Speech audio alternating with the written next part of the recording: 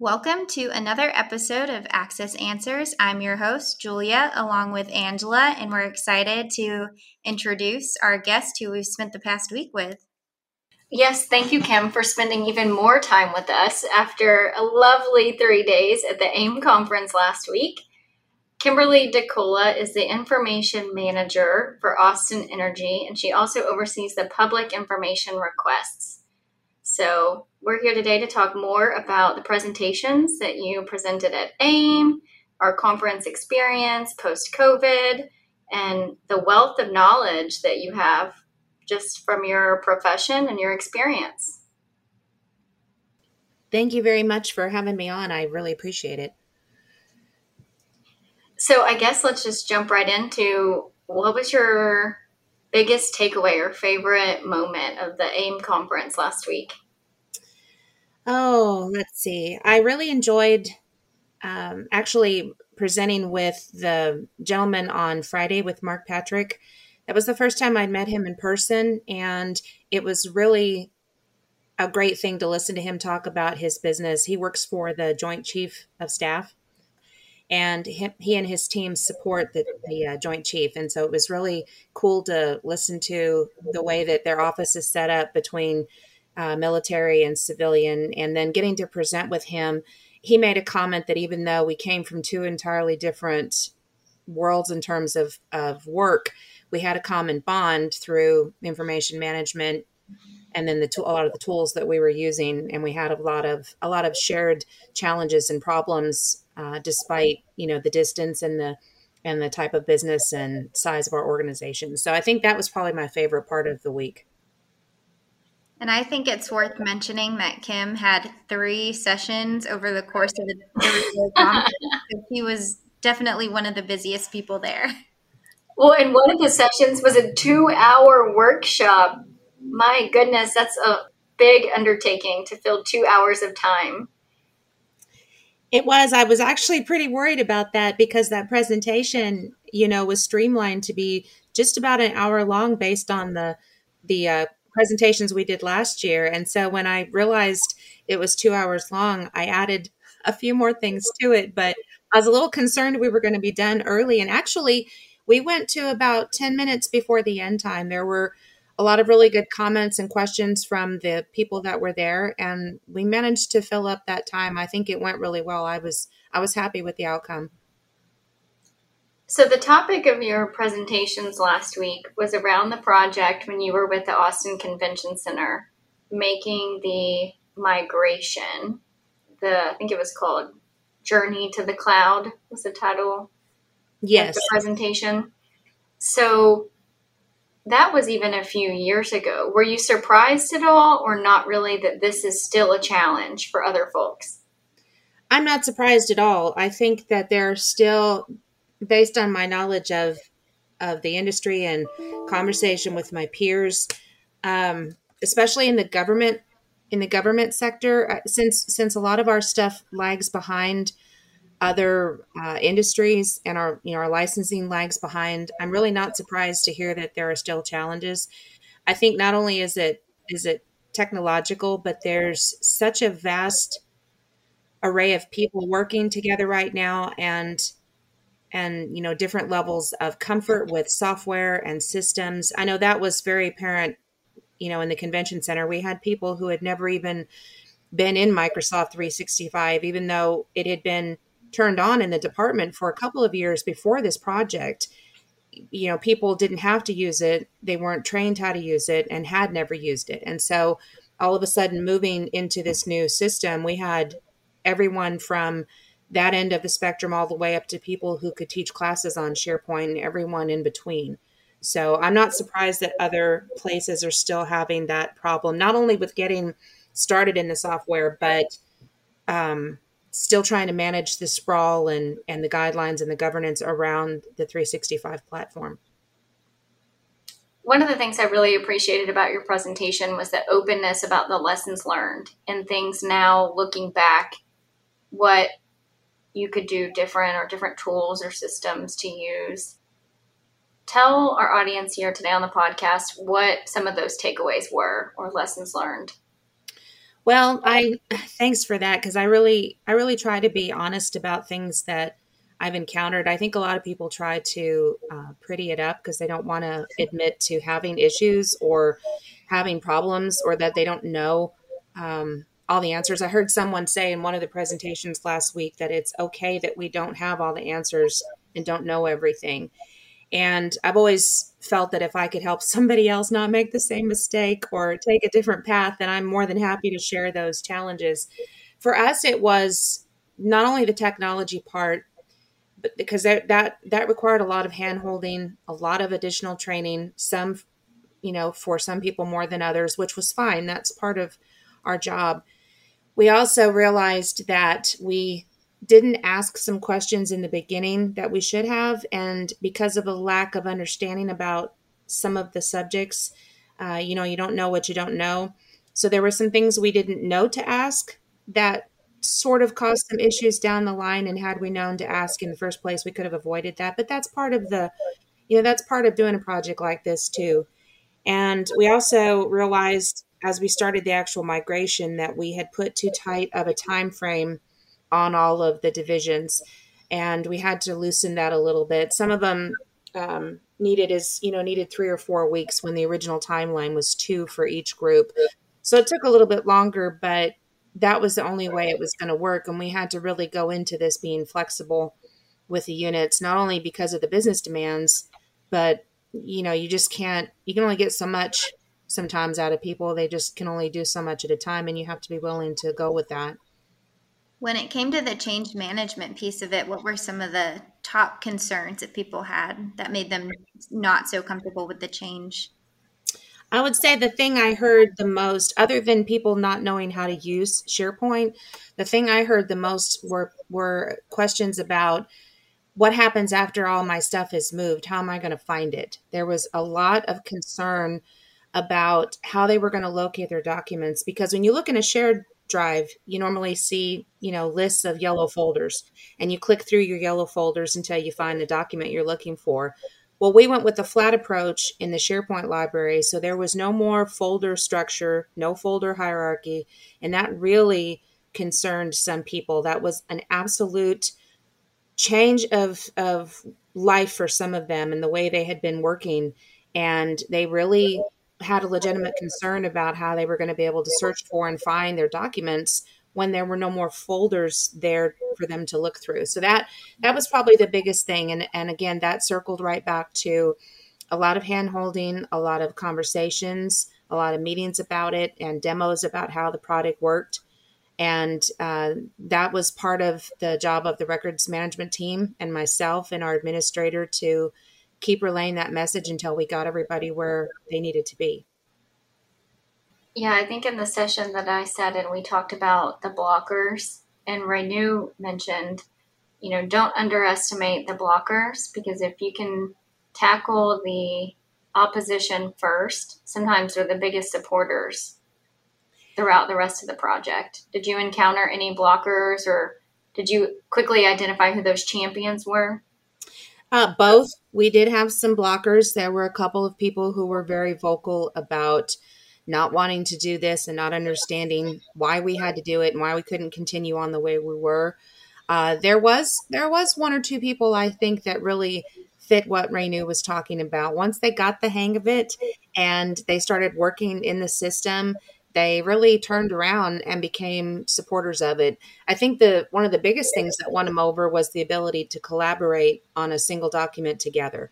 Once we started doing some demonstrations and walking through that process together, where they could actually see 5 or 6 or 7 of them on the same document making changes, that really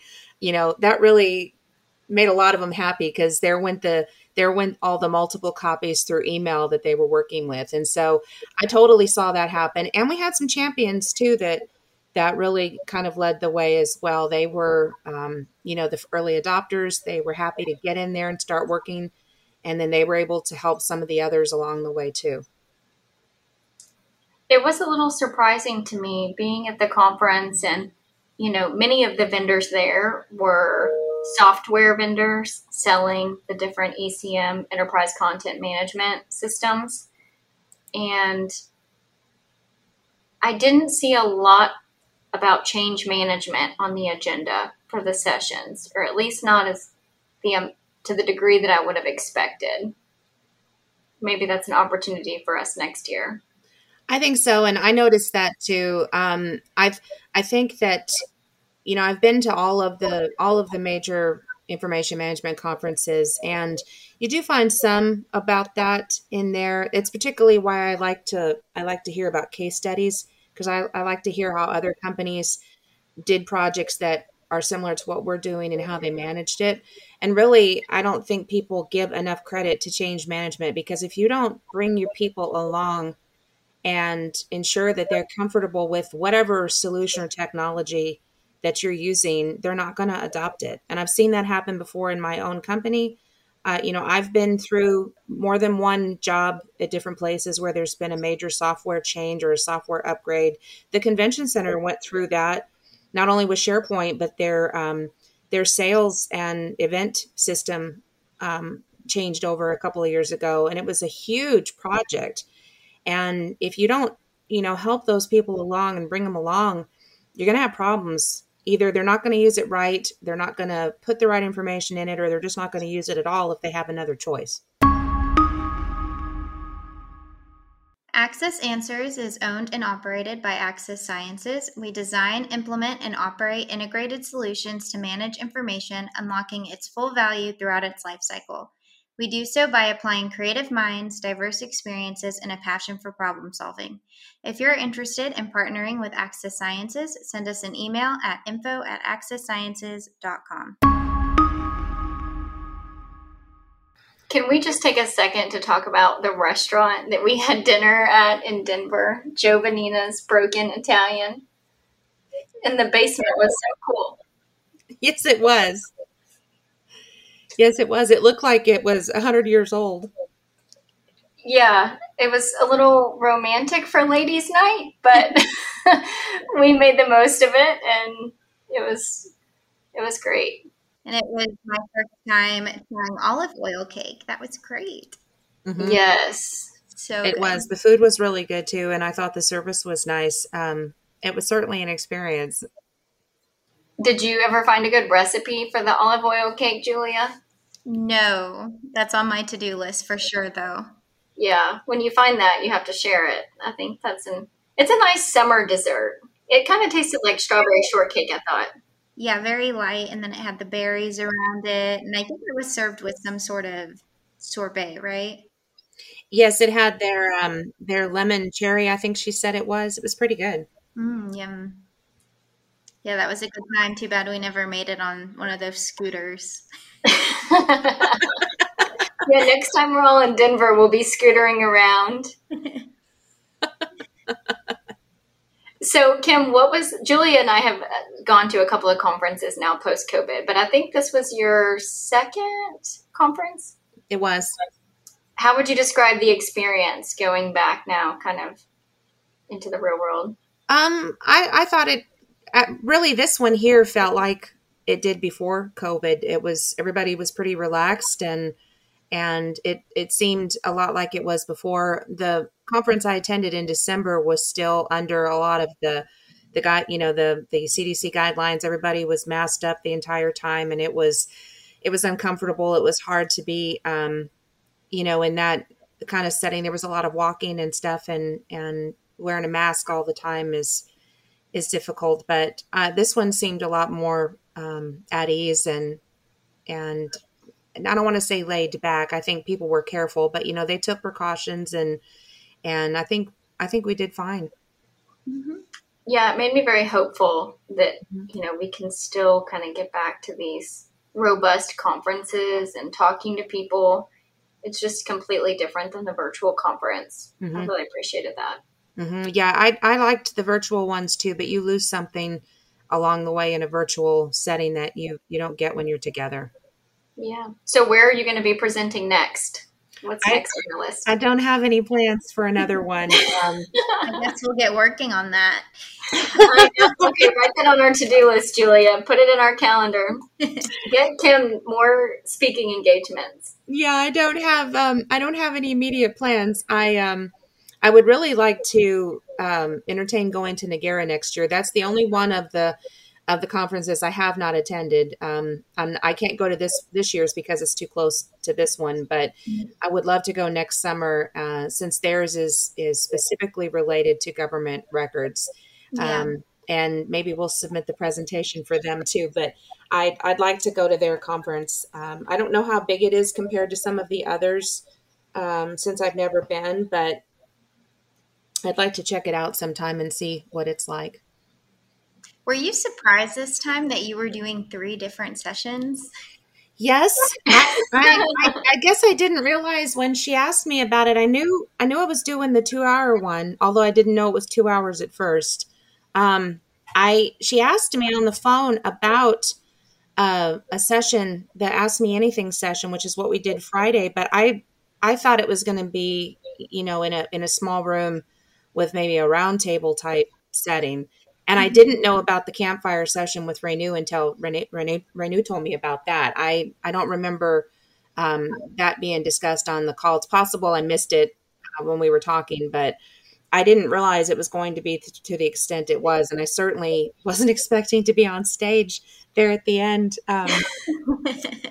presenting to a whole room full of people under stage lights. Yeah. Well, I have to say you're a phenomenal speaker. And I really admire how laid back you are, even in preparation for the event and during the event. So. Oh gosh, that was then I did a good job of covering it up because I was a wreck the week before the presentation. I haven't done a live presentation. I mean, we did the virtual ones, but I haven't done a live one in person since 2018, and that was on disaster planning, which is my specialty. I'm comfortable with that. I mean, this presentation was supposed to be for 3 people. I had to retool it to do it myself and learn 2 other parts. And I was a disaster.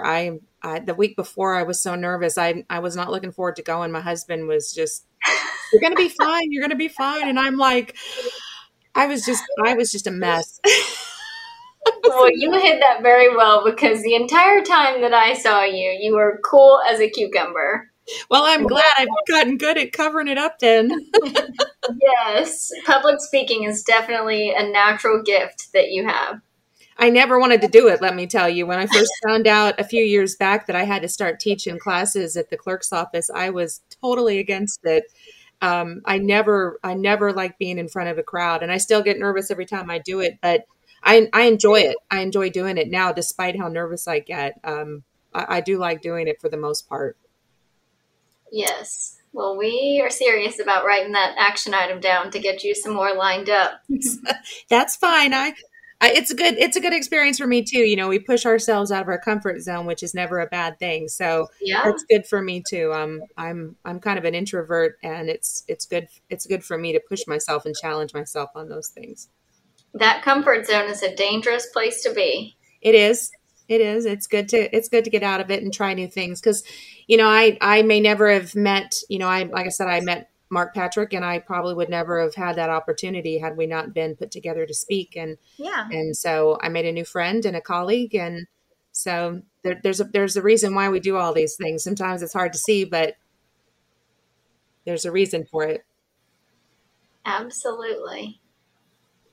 So I think you mentioned you went to the AIM conference right before everything shut down in 2019, right? Yes, ma'am. How was that one compared to the one we just went to? Because this was Angela and I's first AIM conference. Was it 2019 or 2020? Wasn't it the week before COVID?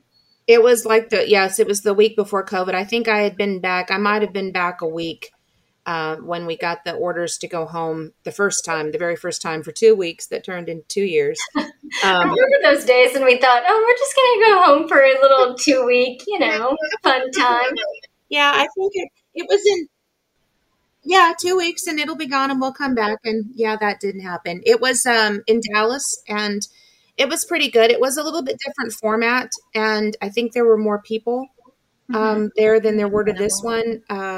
I remember the format was a little different because they had a lot of I think a lot more round table sessions, if I remember correctly. They had vendors that would facilitate these round table discussions. And I remember the speed dating. I can't remember if they had the campfire sessions, but a lot of it was very similar. The atmosphere and the keynotes and stuff were all very similar.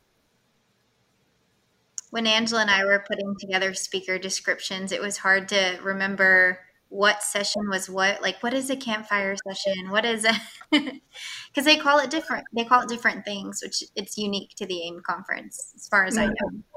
I like It the is. variety. Definitely. Yeah, I had to do the same thing because like I said, I don't remember. I remember the round tables last time, and I remember that they had a couple of focus, like the women in information management, I think met, and I think they had one maybe specific to energy or something. I can't remember for sure, but there were some different ones here. But I had to keep going back in a few times to look at the different titles too, because I wasn't sure what they all were.